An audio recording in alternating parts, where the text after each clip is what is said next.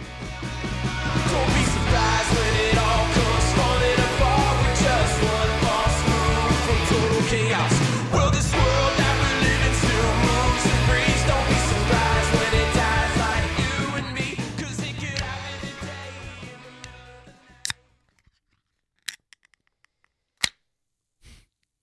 That was a struggle. Wow. Well, hello, everybody. Welcome into Living Off the Land. This is episode 272.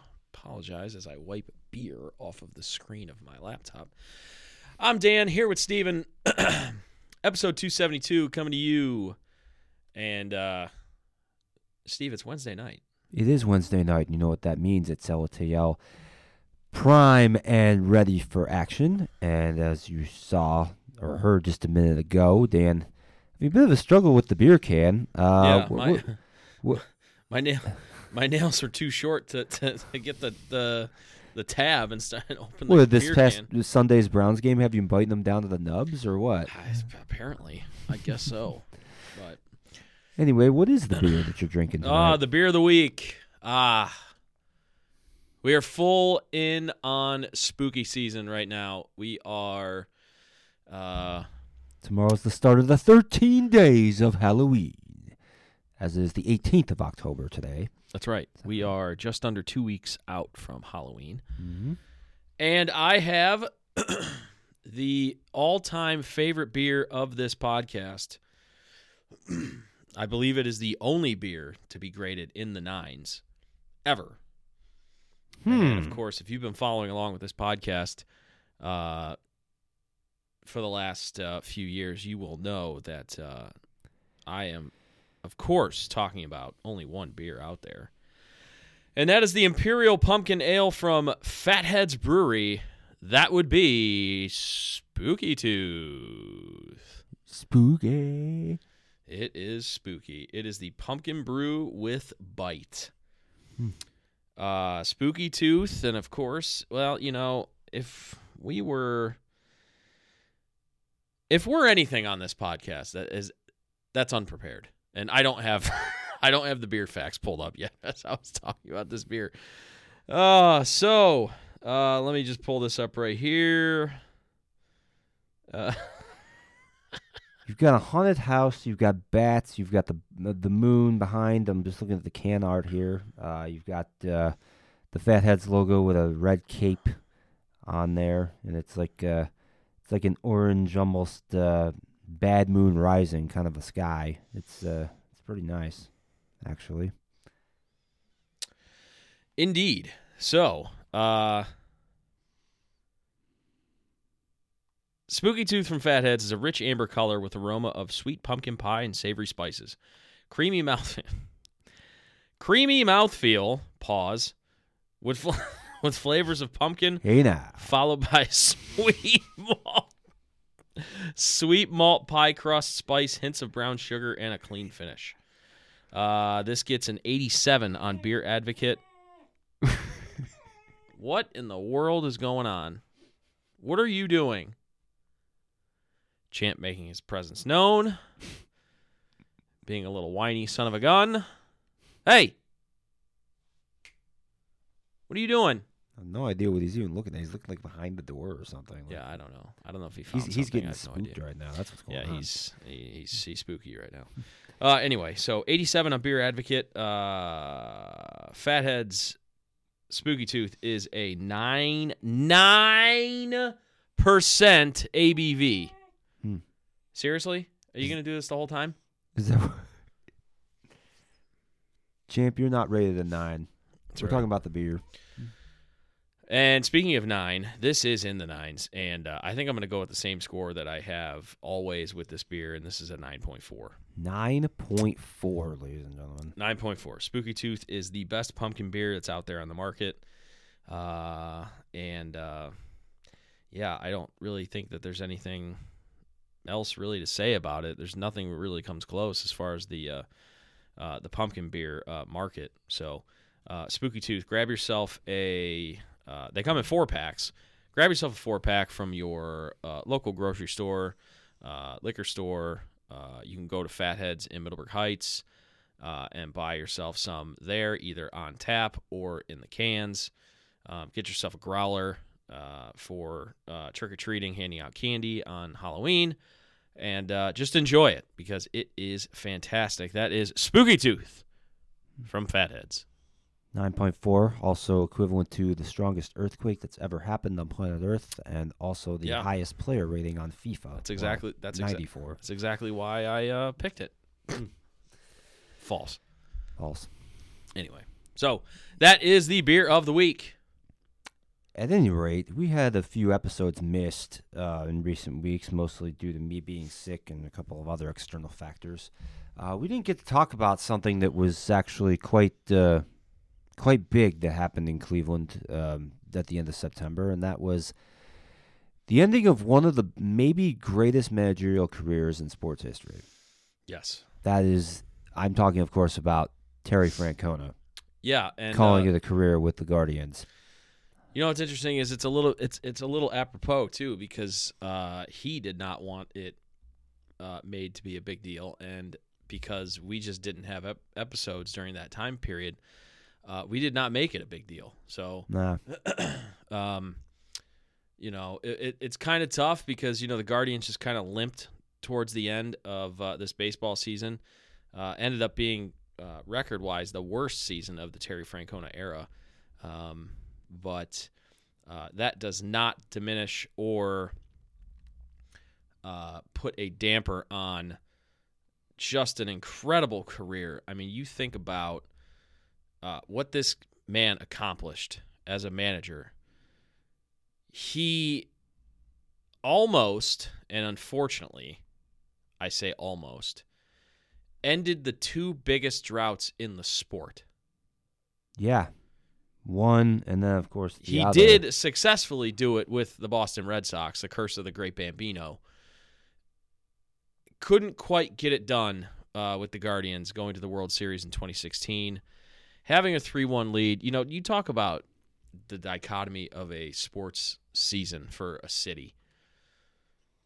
2016, we had the Cavaliers come back from a 3-1 deficit to clinch the city's first title in 52 years. And then not just 3 or 4 months later, we blew a 3-1 lead in a championship series. Crazy. It's. I don't think that's something that you probably can say that another city has done. I mean, that 3-1 loss by the Guardians would have been received a heck of a lot harder had it not been for what the Cavs did just a few months prior. Yeah. I mean, yeah. It seemed like people brushed that defeat. I mean, it hurt, but it really did hurt. Yeah, it hurt, but it seemed like people were able to brush it off a lot more easily because of the Cavaliers' success. No doubt, and yeah, I think it's incredible. And again, we talked about how this was actually his worst statistical season from a record standpoint, but. And obviously they didn't win the whole thing, which obviously is the main objective. So, you know, they didn't do that. But you talk about a guy and an organization, because obviously the front office is kin to this as well. A front office and manager that did more with less over the period of a decade. I don't know if you can really say anybody else has done that. It's very hard to compete in baseball, which is a sport that does not have any salary cap, that has only limited revenue sharing compared to other sports. Yep. You know, when you are a small market franchise like Cleveland and you have to go up against the resources that the big market teams have, it's not a level playing field. And right. What the Guardians were able to do over the course of the 11 years of Francona's tenure, they won 921 games, winning about 55% of the games, which is pretty amazing when you think about it. There was a 4-year stretch from 2016 to 2019 where 91 games was their worst season. Yeah. 102 wins in 2017 was their high watermark. That was the year after the World Series team, which they won 94 games. 2019, they won 93 games and somehow didn't make the playoffs. That's how strong the American League was that year. Yeah. That's pretty amazing when you think about it. I actually did a double take when I saw that. I was like, wait, they won 93 games that year? It was kind of unlucky. It was kind of like, you remember back in 2005 when I think the may have won the same number of games that season 93, and ended up not making it that year either. So it's, it is what it is.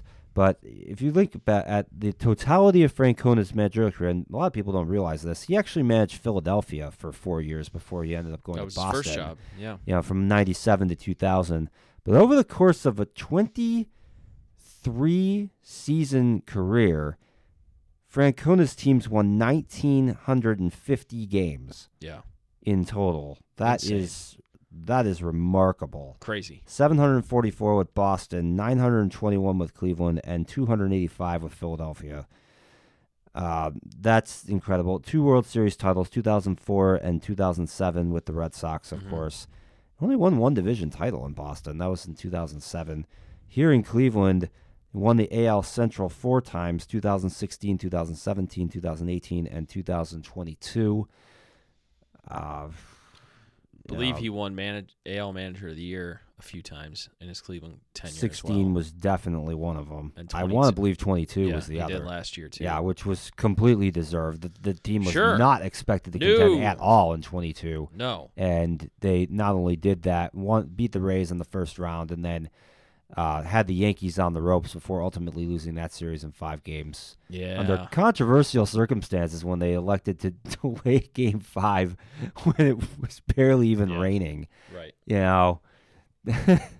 Break out your conspiracy theories Which allowed on that one of the Yankees pitchers to get an extra day of rest, and he was actually able to start. NYCFC ended up playing that same night, so apparently it wasn't that bad. Yeah. Yeah. I mean, we've had our issues with the weather in playoff games. Look no further than Game 7 of the World Series in 2016. Yeah, rain delay.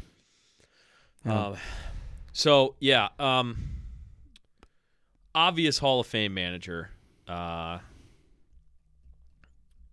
It's obviously sad to see him go. Probably his time, though, as he obviously has some health issues he needs to deal with, and he's into his 60s now. I mean, he's a baseball lifer, but you could definitely tell that his physical health was definitely taking a toll on him, especially the last couple years. So I think it's the right time for him to step away. It's going to be interesting to see who the Guardians make as their next hire to be the manager. Obviously, you're going to have some shoes to fill. The old adage is you don't want to fill the shoes of the guy. You want to fill the shoes who filled the shoes of the guy. So whoever is going to become the next manager of the Guardians has some enormous shoes to fill. Indeed, they do. The good news is that unlike the other teams in the city, it seems like the Guardians, they don't give up on managers very easily. We've had a few guys that have stuck around for a while, starting with Mike Hargrove in the 90s. And then Francona's tenure has been the longest at 11 years, but like Charlie Manuel, I think, was here for 4 years. Eric Wedge was here for 4 years. I don't remember how long Manny Acto was along after him. Had to be at least 3. Yeah. So it's not like we're just, ditching coaches after a year or two, which like you see with the Browns or sometimes with the Cavaliers. So yeah, whoever's going to come in here is going to get a decent amount of rope. Sure. And, we'll see how it goes. But again, I think it goes back to what you said before. It's amazing how fine the lines of a legacy really are. Because if Francona had been able to finish in 2016, he would go down as one of the greatest managers of all time. Yeah. I mean, I do think he's one of the greatest managers of this generation. I don't think there's any doubt about that. But if he was able to break 2 different curses and win world championships with 2 different teams, that puts him in the upper echelon of managers all time. You win championships with multiple organizations. You win 3 total and break 2 long curses. I mean, that's stuff that just nobody in the history of the game does. You would make a case for him being the greatest ever. Yeah, if the Guardians win one. Yeah, but unfortunately, we didn't. That Game 7. So, but yeah. So, good news is he is apparently slated to stay with the organization in some capacity, looking towards more of a consultant role. And what's funny and what's interesting was he said that he basically said the old wrestling adage of never say never. And he's like, I don't think I'm going to manage again, but I can't ever say that for sure. But what he did say was interesting. He said, I couldn't see myself managing for another organization. So if Francona were to ever come back, it would be with the Guardians. That is pretty interesting. Yeah. It's hard to imagine. I mean, hard to imagine him doing that in any other role other than like a caretaker role if like somebody got fired at some point. Yeah. Yeah. But yeah, so congratulations to Terry Francona on an incredible career. Obviously, first ballot Hall of Famer. And we'll see where the Guardians go from here. I don't get the sense that they're in any type of hurry to make a managerial hire. Obviously you're going to see it well before spring training. I would suspect you probably have a manager in place by the winter meetings. So, which is, I believe, is in December. But yeah, that's probably what you're looking at. You would probably want somebody to at least have input on the moves that they're making in the offseason, and usually that starts going around the time of the winter meetings. So Yep. I would Yep, agree with the hot that. stove. So, yeah. But, yeah. So, what about the MLB playoffs going on right now? We are in the LCS. Philadelphia is flexing their muscles right now. The Phillies won 10-0 last night. I do believe I mentioned the possibility that they would do this again, that they would just kind of sneak their way into the field and then just turn it on again like they did last year.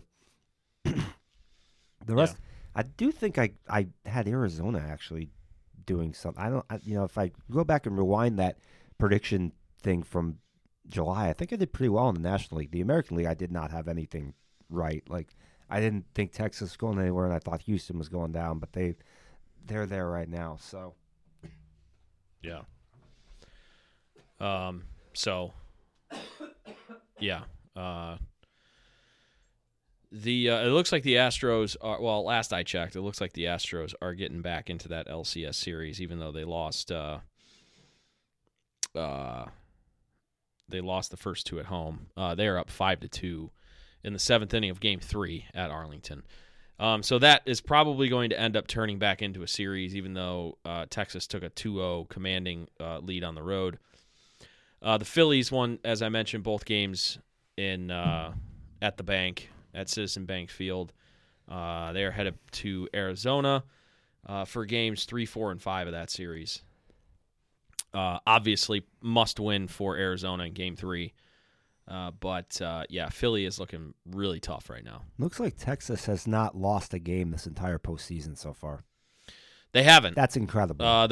I mentioned they're losing 5-2 right now in Game 3. So the Astros are fighting back. It's in the 7th inning there.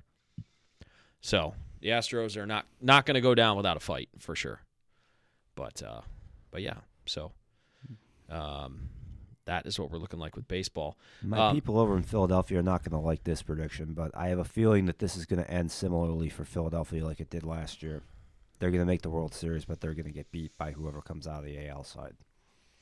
Well, we shall see. But we'll see about that. Yeah. So,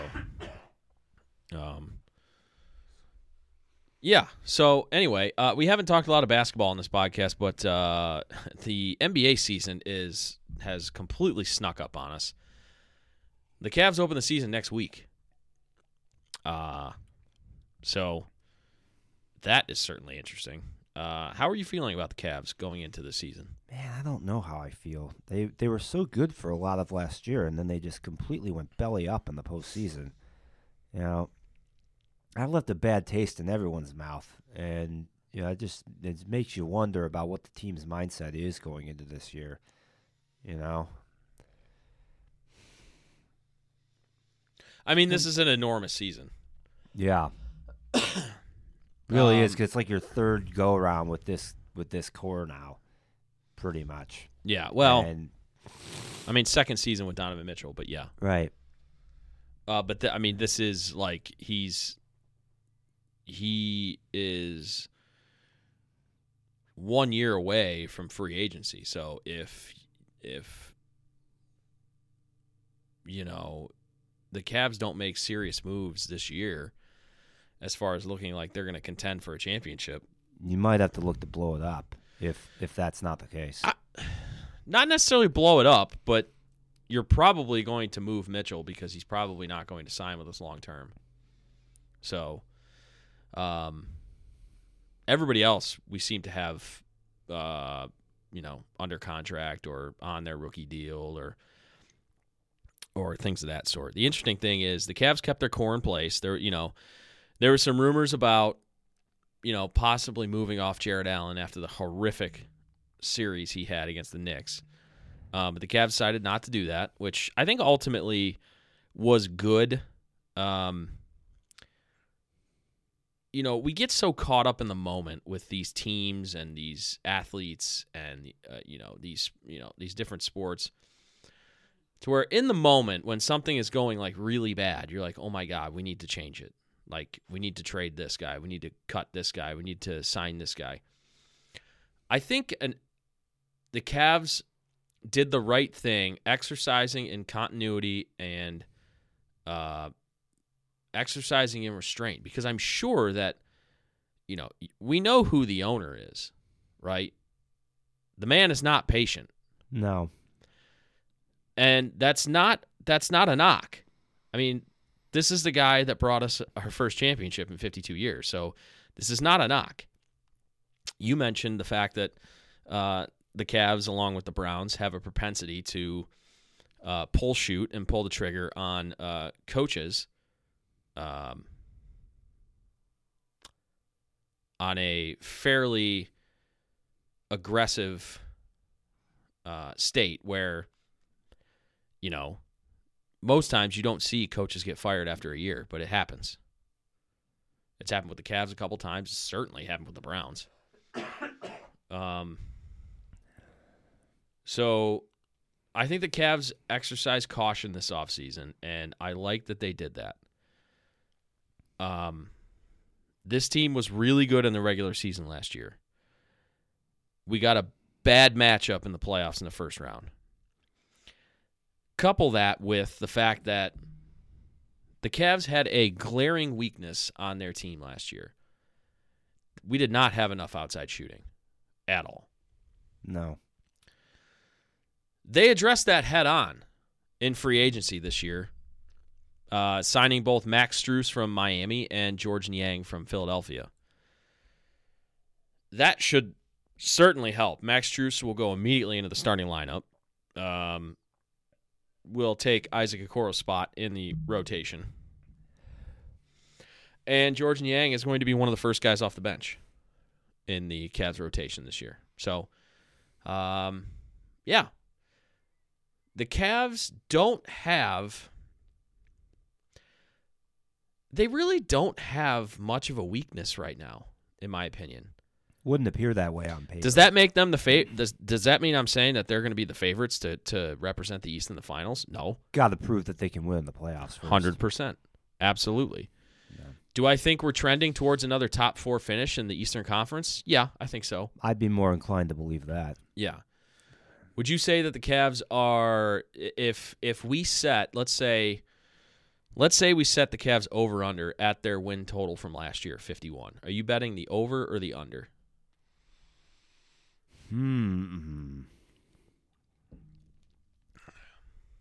I mean, if I had to guess it, I'd probably say the over, but I'm not very confident on that.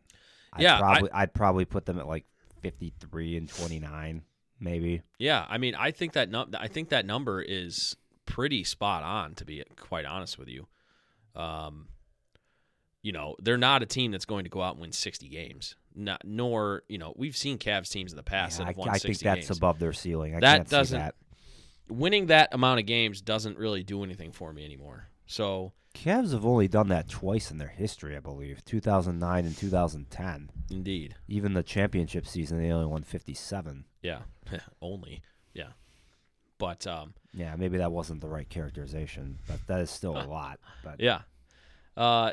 Yeah, so I think 51 is like almost like right on the money for me. I think they're probably going to it's going to be a different 51, right? Like the Cavs kind of,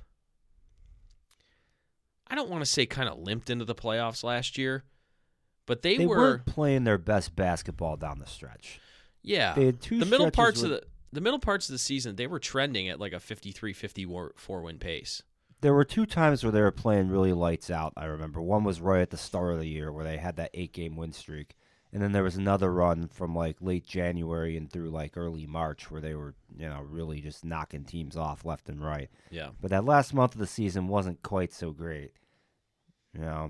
And maybe that was part of what was going on in the postseason. But again, like you said, the Knicks were a team that matched up really well against the Cavs, and it seemed like the Cavs didn't, for whatever reason, they just in 3 of the games they got blown out. Well, no, actually it was just 2, but it seemed like they were all ending the same way, where Cavs wouldn't score, the Knicks would have the ball, they would miss the initial shot, but then they would get in an offensive rebound or 2 and then eventually score. And it's just, the same thing over and over again.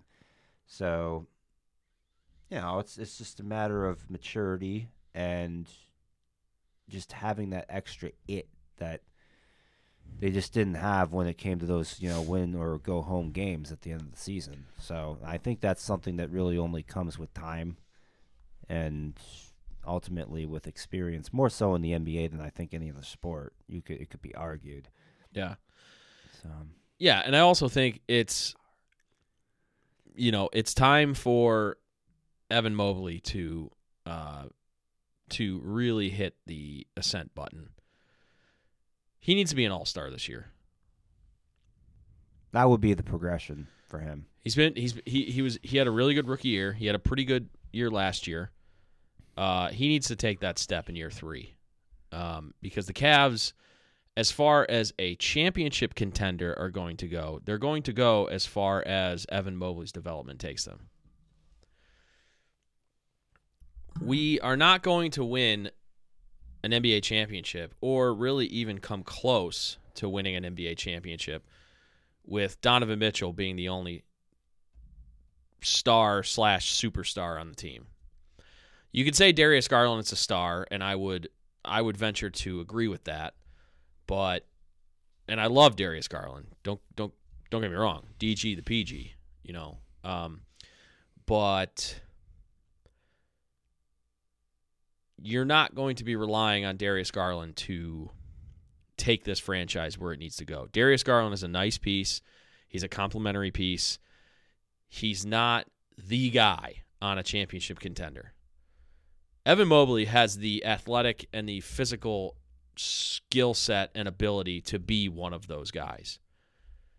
To be a Kevin Garnett, to be a Chris Bosh, to be, somebody like that who, both of those guys, while never winning championships on their own, they were enormous parts of championship contenders and carried their own franchises deep into playoff runs when they were singular stars on their own teams.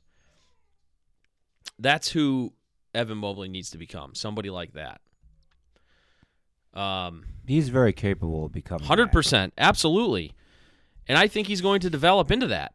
Now, will that happen? I want that to happen this year. But maybe it doesn't happen this year. Maybe it happens in year 4 or year 5.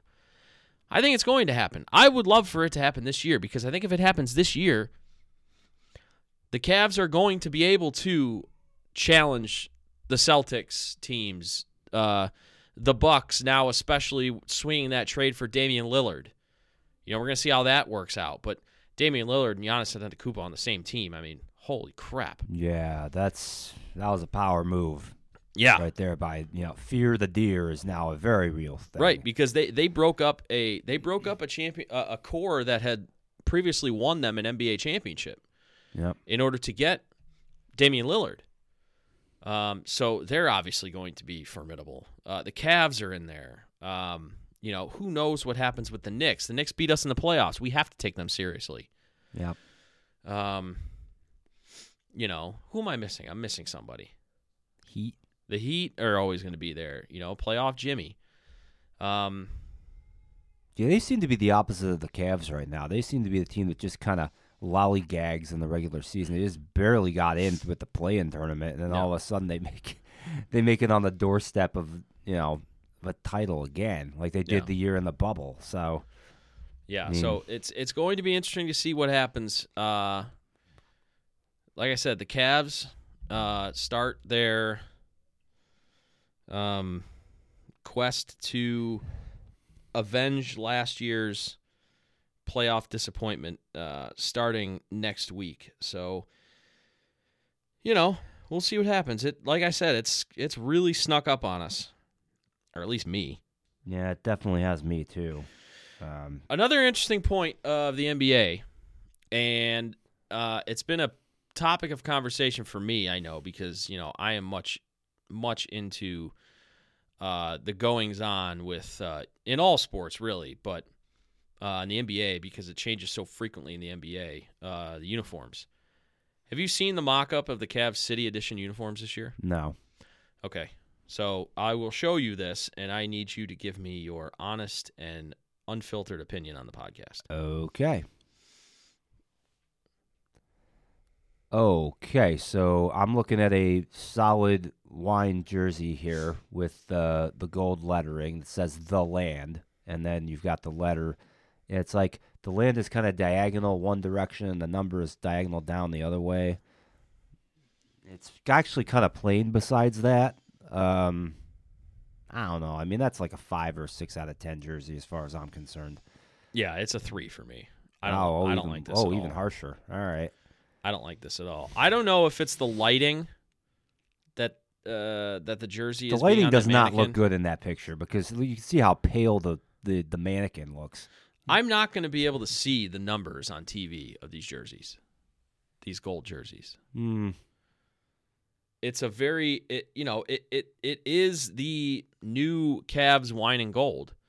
We had LeBron for the second time. The gold was literally like almost yellow. Yeah. Which is very easy to see numbers, either if you're at the game or you're on TV. This is more so of that dull, like New Orleans Saints type gold that the Cavs have seemingly switched to, which I like,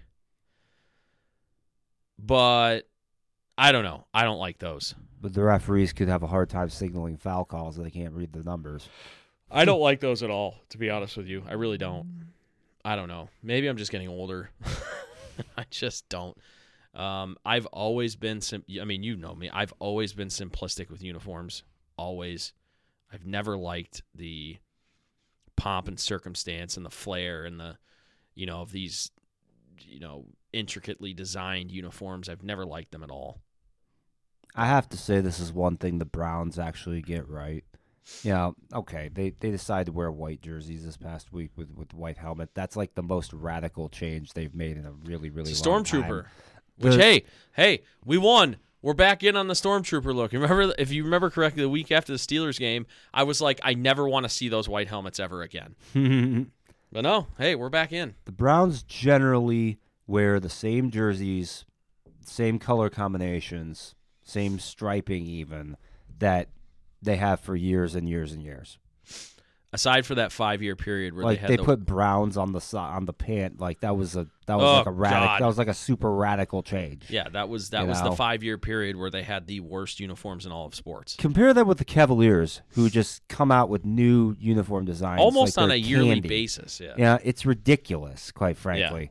My favorite 2 periods of Cavs basketball, perhaps not surprisingly, 1990 through 1994, where they never changed jerseys, and then again from 2003 to 2010, where they again never changed jerseys. Mm-hmm. So, not to mention that those were, aside from maybe the 95 to 98 team, which had the swoosh, which those are a very divisive one.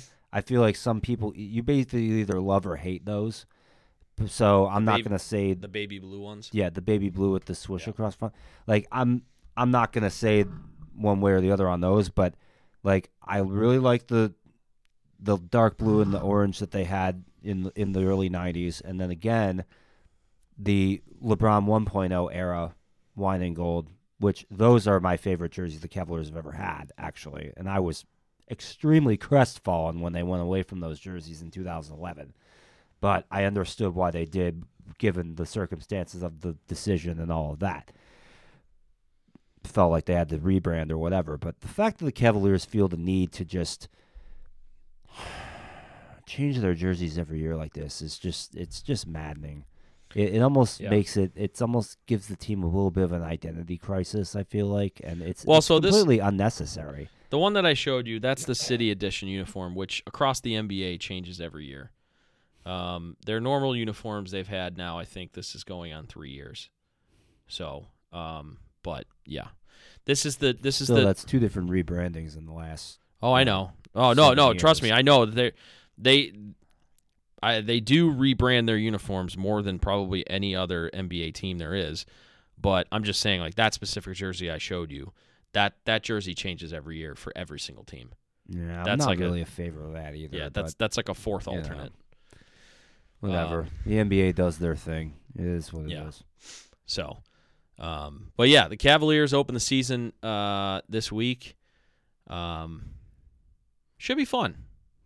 I think this Cavs team is going to be a lot of fun.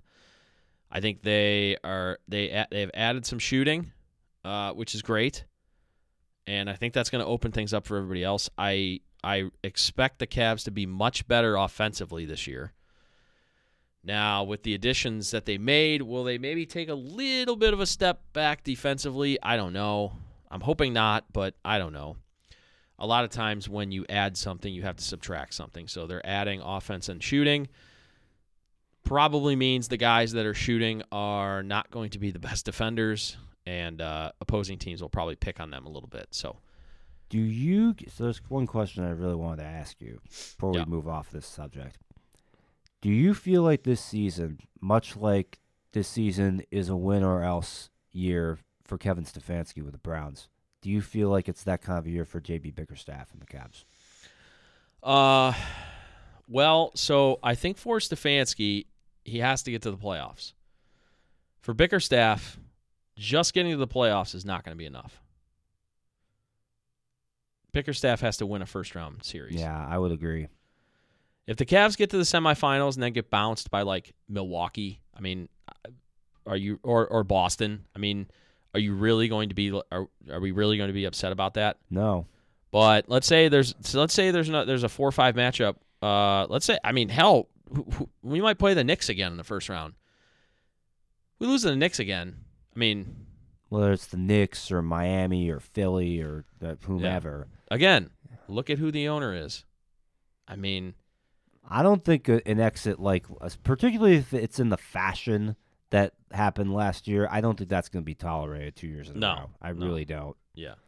I think they need to get to the playoffs, and I think they need to win a series. And I don't think that's too much to ask. I think they have the team. I think they have the talent to do it. Quite frankly, I thought they had the team and the talent to do it last year, and they just fell apart in the playoffs. Yeah. So, yeah, I think it is do or die, like Stefanski with the Browns, but on a different level. If Stefanski just gets to the playoffs and loses, I think he's fine. Getting to the playoffs is the goal for Stefanski. Yes. And by any means necessary. It's hard for me to imagine him going in any scenario when they get to the postseason. Sure. No, I agree with that. So, yeah. No, I agree. I say yes, but with a caveat. I think the Cavs need to take it one step further than the Browns. I think the Cavs need to win a series. Just because they got there last year and they should have won the series last year. They didn't. So if you just get there again this year. It's no progression. So what improvement have you made? Yeah. So, and again, the owner of the Cavs is not one to just sit idly by and be like, oh, that's fine. That's okay. So, yeah. So, but I don't think that is too difficult of an ask, given the team that he has, to win a playoff series. I don't think that's too difficult. So, I mean, they should do that. So, anything less would be uncivilized. Speaking of uncivilized, the Browns' defense made it a very uncivilized life for the 49ers. Every offense in the NFL considers the Browns' defense to be uncivilized. And their target this upcoming Sunday is the Indianapolis Colts, the Fighting Minshews, who have lost their starting quarterback, Anthony Richardson, for the season. Yeah, he's going to have shoulder surgery. So, hey. They're also missing... If we don't have Deshaun Watson back this week, hey, it's going to be a battle of backups. So. Yeah, and speaking of that topic, that was interesting today because Deshaun Watson, for the first time in 3 weeks, spoke to the media today, which was initially, especially for me, a sign that he's trending towards playing on Sunday. That maybe it's business as usual again. That's not how it sounded when he was talking. He didn't say he wasn't playing. And the Browns have not said that he's not playing. They continue to say he's day-to-day after that PR nightmare after, he told everybody that he was going to play against the Ravens, and the Browns are saying, oh, he's going to play against the Ravens. He's going to play. He's going to play. Then he didn't play against the Ravens, and then they said, oh, yeah, well, we've got the bye week, which is coming at a great time. Yeah, he'll play against the 49ers, and then he didn't play against the 49ers, and now the Browns are like so friggin' shy with all this. They're just saying nothing but he's day-to-day. He's day-to-day. But the most important piece of this whole thing is he, once again, did not practice today. I'm just going to go ahead and make a prediction right now. He's not playing Sunday. Yeah, I mean, if he's missed 2 games, he's missed 3 weeks. Yeah. You would think that before he would go back on there, he would need a full week of practice. And he's already behind the 8 ball on that. So, yeah, I agree with you. At this point, until he practices, I can't say with any sort of confidence or conviction that he's going to play. He's still not practicing. Now, if he comes out and he practices tomorrow and then he practices Friday, yeah, he's probably going to play on Sunday. But he hasn't practiced yet. So I can't say with any confidence that I think he's going to play. Until I can see that he's throwing passes, I don't know what everybody's talking about. I don't know why there's all this breathless speculation. Yeah. Show me you throwing the ball, and then I'll be like, okay, he might play. Yeah. Until we see that, there's nothing to talk about. Right. So, right. But what we can say is that, we've got P.J. Walker. Was he great on Sunday? No, he wasn't. In fact, he made a couple of really crucial errors, too. He wasn't even good. No, but I think that, again, speaks to the volumes of how good the Browns' defense was. Well, that and the fact that the Browns' running game looked, for the first time without Nick Chubb, looked pretty good this past week. And that was really significant. If you... Probably the most crazy stat. If you take the Browns have given up 9 touchdowns this season. Okay. If you consider that, surprising that it's been that many, but it was like 4 in one game. Listen. This is what I'm about to explain. If you take the touchdowns that were literally given to the opposing team by the offense, i.e., scoop and score, pick six, that sort of stuff. Combine that with turnovers that ended up in the opponent's red zone when the defense came on the field. The Browns' offense has given opponents 5 touchdowns. The Browns' defense have given up 4. Which means that the Legit defense 4. have only given up 4 touchdowns that started out. There were the touchdown drives for the other team started outside the Browns' red zone. Yes. We've played 5 games. Our defense has given up 4 touchdowns. So that's been 2 scores that were outright on defense for the other team. Both were against Pittsburgh. And then 3 that started in the Browns' red zone, one of which was this past week against San Fran. And 2 were against Baltimore. Wow. Yeah. The other 2 games, we didn't even allow the opponents to get in the end zone. We gave up 3 points in both of those games against the Bengals and the Titans. This defense is historic. I know it's only been 5 games, but if the Browns offense would just stop turning the ball over, this defense would be putting up historical numbers. Like, I'm talking 85 Bears, 2,000 Ravens, 2,002 Bucks, that sort of stuff. That's what this defense is doing right now. If it wasn't for our offense turning the ball over, I mean, through 5 games, this defense has given up 102 yards of offense to the opponents.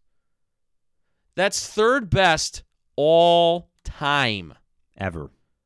In the National Football League. That's only happened that's only been bested 2 times. Funny enough, it wasn't the 85 Bears or the 2000 Ravens. It was like the 72 Baltimore Colts and teams from yesteryear. Yeah, pretty much. from alter eras when they didn't even throw the football. And pass very much. Yeah. This defense is absolutely insane and unhinged in the best way possible. So saying all that, it seems like the Browns' strategy for success, and in particular with if Deshaun Watson is still not playing, is for them to basically just play trestle ball. Pretty much. What I mean by that is Yeah. any drive is good if it ends in a kick. Yes, 100%. Punting is good if you're on the Browns right now. It's actually good. Yeah. I mean, just look at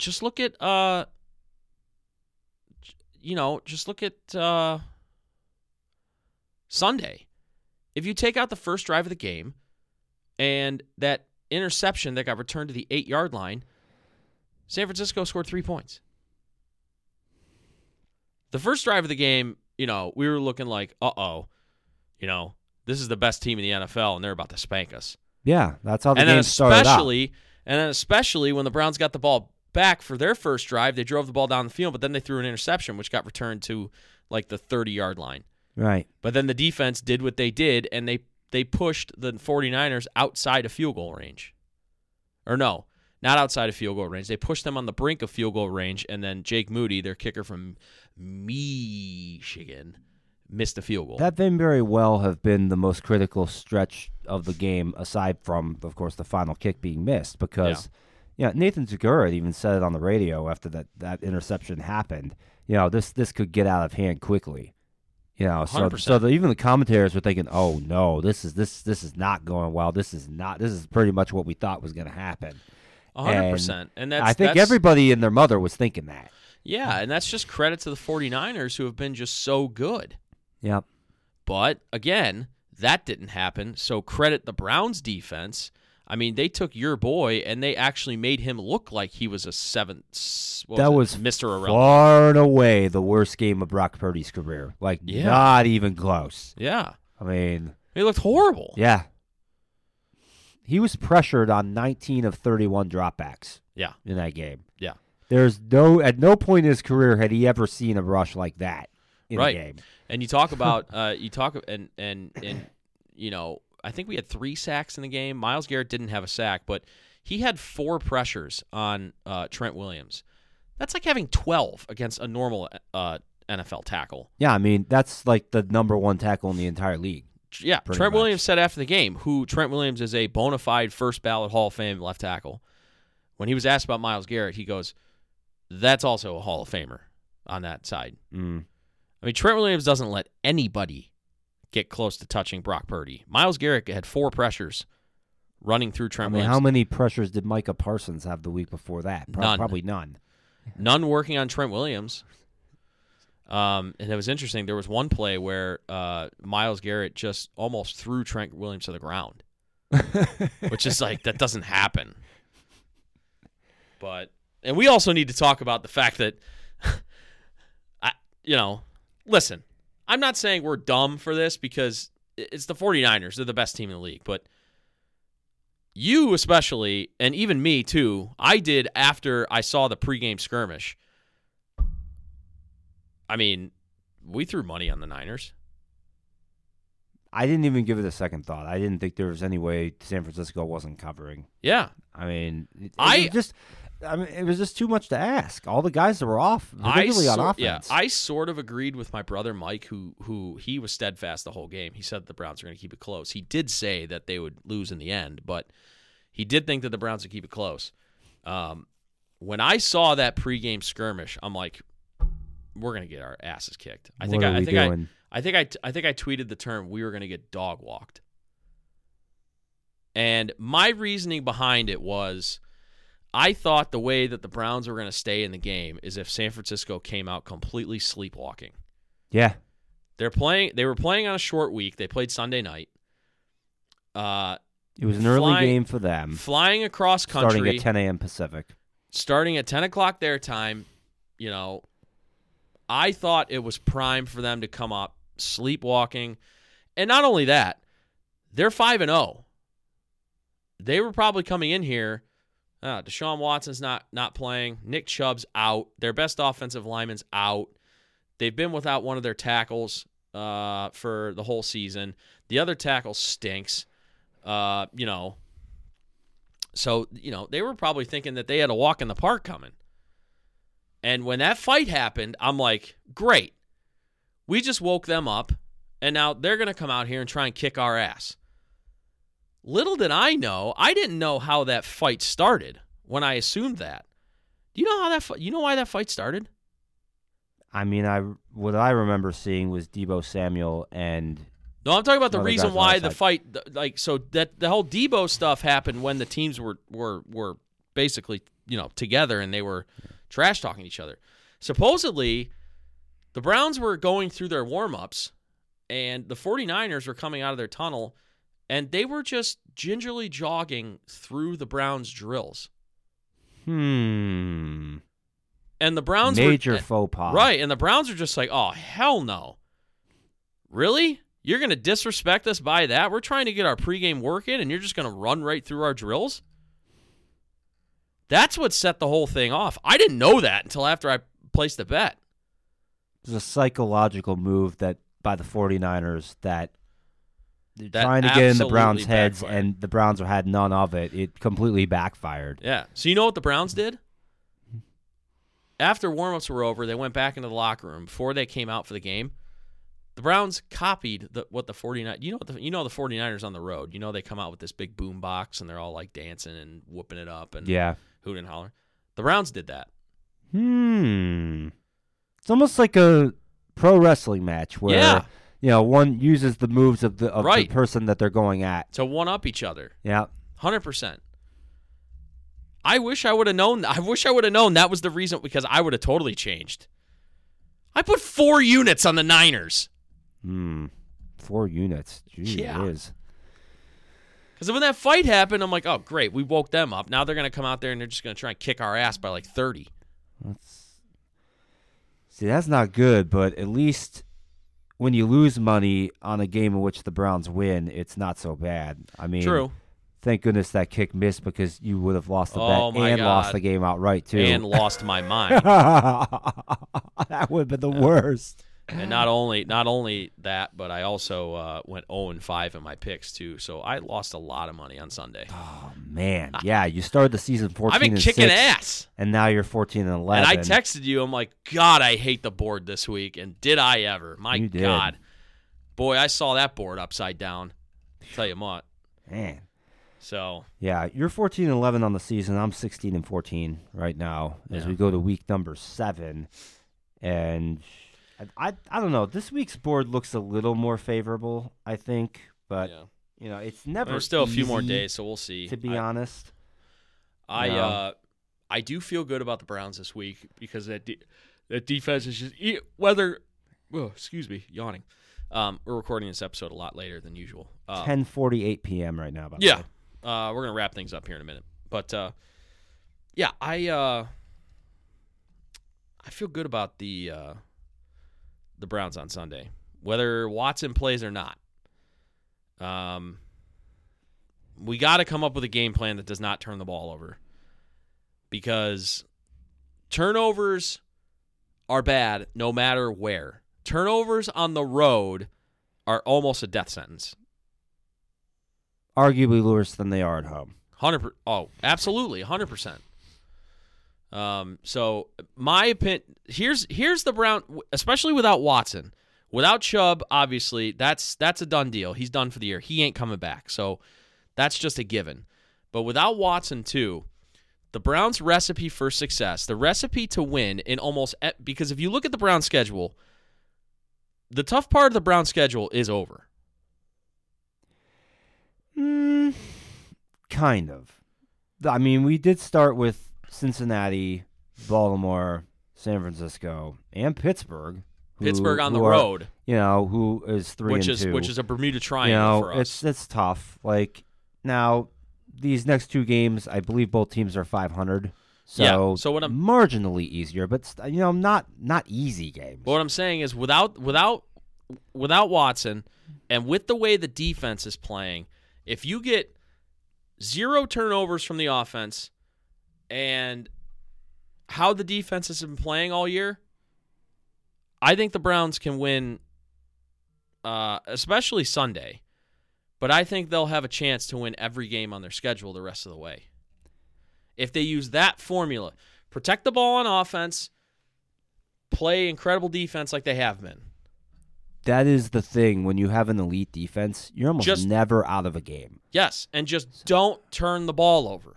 Yeah, it's not like with an offense where it's like some weeks you're putting up 50 points and other weeks right. Offenses tend to be less consistent. And defenses, usually you know what you're getting. Like the game the Browns had against the Ravens, you're probably only going to have like 1 or 2 of those all season. Yeah. Really.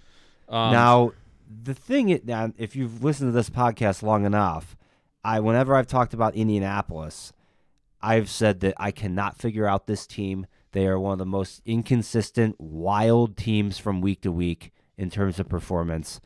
My gut tells me that this should be a pretty comfortable win for the Browns. But again, just because Indy is so up and down, I wouldn't be surprised by anything happening in this game, quite frankly. Particularly if P.J. Walker is the starting quarterback again, which I think he's going to be. Yeah. So right now the Browns are minus 2.5. Or 2.5 point favorites for Sunday. Yeah. To me, that's a pound the Browns. But again, I hate betting on any games involving the Colts. I really do. I mean, you just said it. They're so unpredictable. But the steadfastness of the Browns defense leads me to believe that the Browns will win this game. It'll probably be a yucky kind of scoreline. Like I'm thinking something like 16-6. Yeah. Something like that. Yeah. But and if Watson's not playing, I don't care what the score is. Just win.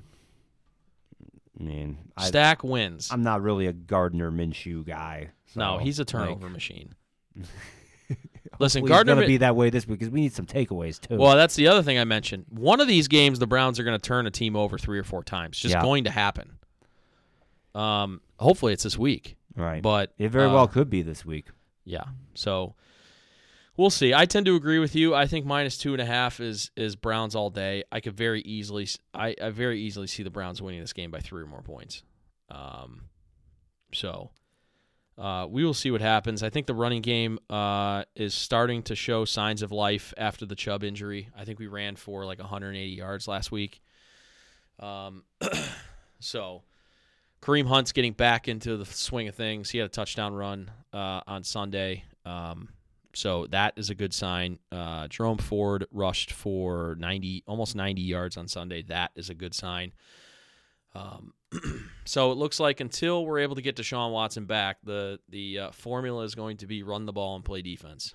And like you said, any drive that ends with a kick, whether that's punt or field goal, is good. That's the operative word. Trestle ball. So Kicks are good. Yeah. Looking around the AFC North here quickly, so Pittsburgh plays at SoFi Stadium against the Rams. That's a game that they are a 3-point underdog in. Again, that's almost a pick-em line when you consider home field advantage, usually worth about 3 points. And then you have this. Talk about a good game here. Yeah, Baltimore could be game of the week. Baltimore hosts. Well, there's two games contenders for game of the week. Yeah, That's one of them. Detroit, the Lions at 5-1, go to Baltimore to face the Ravens at 4-2. That is a fantastic matchup. The Ravens are favored by 3 in that one as well. It's the at Baltimore part that sucks. Yeah, to me, that's a pound the Lions. I mean, I hope so. Maybe that's my just hating on Baltimore like I have the whole season up to this point, and I just don't think they're as good as they are. They always do this. The Ravens always start the season well, but it always finds a way to go sideways at some point. So, when Lamar Jackson gets hurt. Aside from Lamar Jackson's MVP season, that's been the way it's gone. So, why not have it start this week? That's kind of my thought. The other game that we were referring to is another super game on the board this week. Sunday night game is awesome. Miami playing at Philadelphia, 2 5-1 teams going at it. That is, if you like a lot of points being scored, you're probably likely to see it in that one. So, whoever wins that one's probably going to be number one in your NFL power rankings the next week. So, most likely, yeah. So, depends on, probably because of the win that they'll have garnered on Sunday night, but I think it also depends on how San Francisco bounces back. San Francisco is playing at Minnesota. That's the Monday night game, actually. So Minnesota's won their last 2 after starting 0-4. So maybe they're a bit resurgent. In terms of lines, I would say lock of the week for me, Kansas City -5 and 5.5 at home against the Chargers. I'm sipping all sorts of haterade on the Chargers at this point.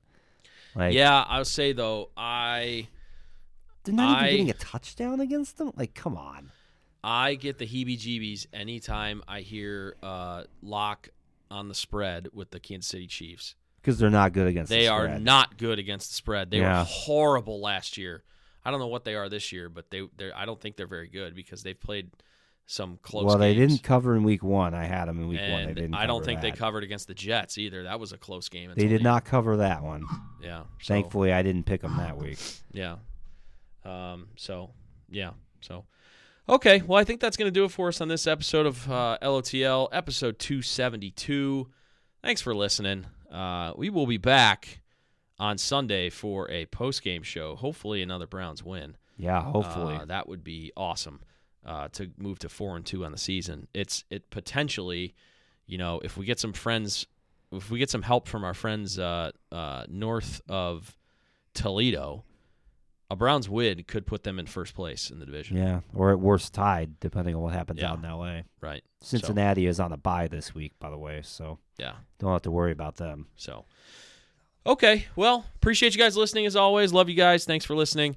You can find us on social media at Stiffs McGee and at Daniel J. Ford. You can follow the show at the LOTL podcast.